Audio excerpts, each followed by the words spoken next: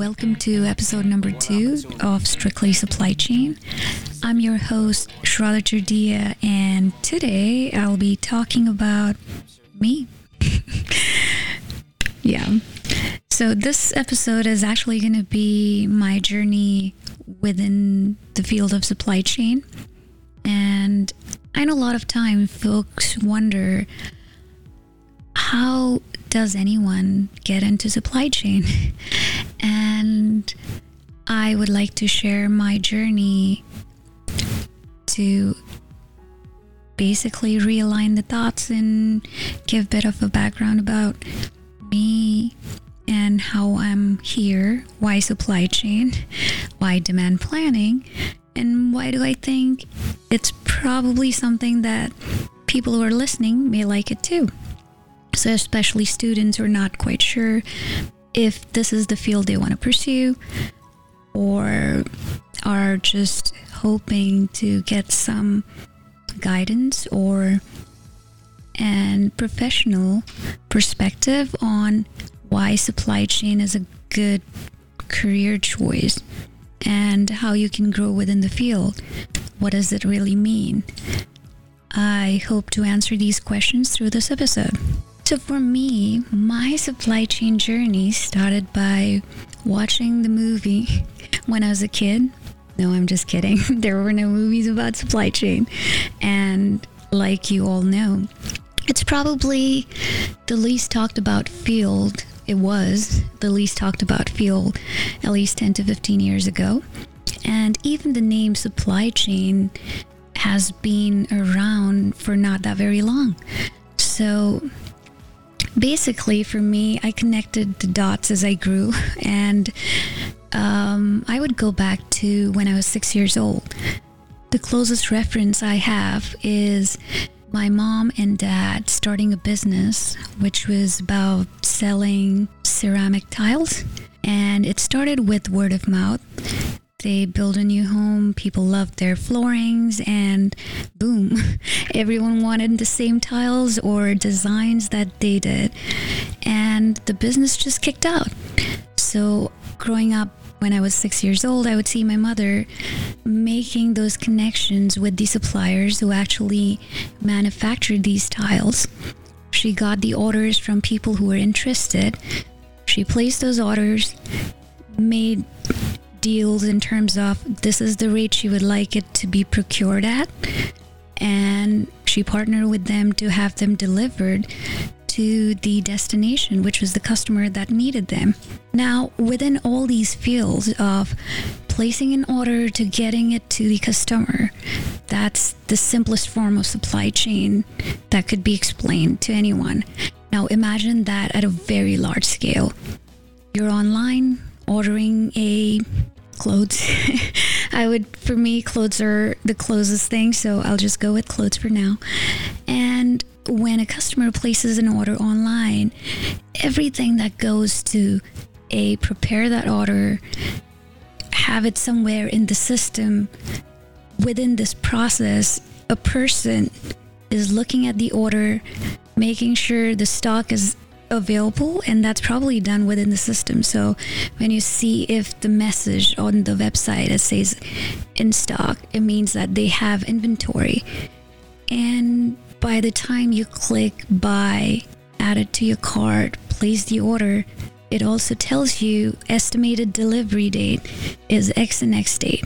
So everything that goes from placing the online order to actually physically getting the product to the customer in its simplest form is supply chain.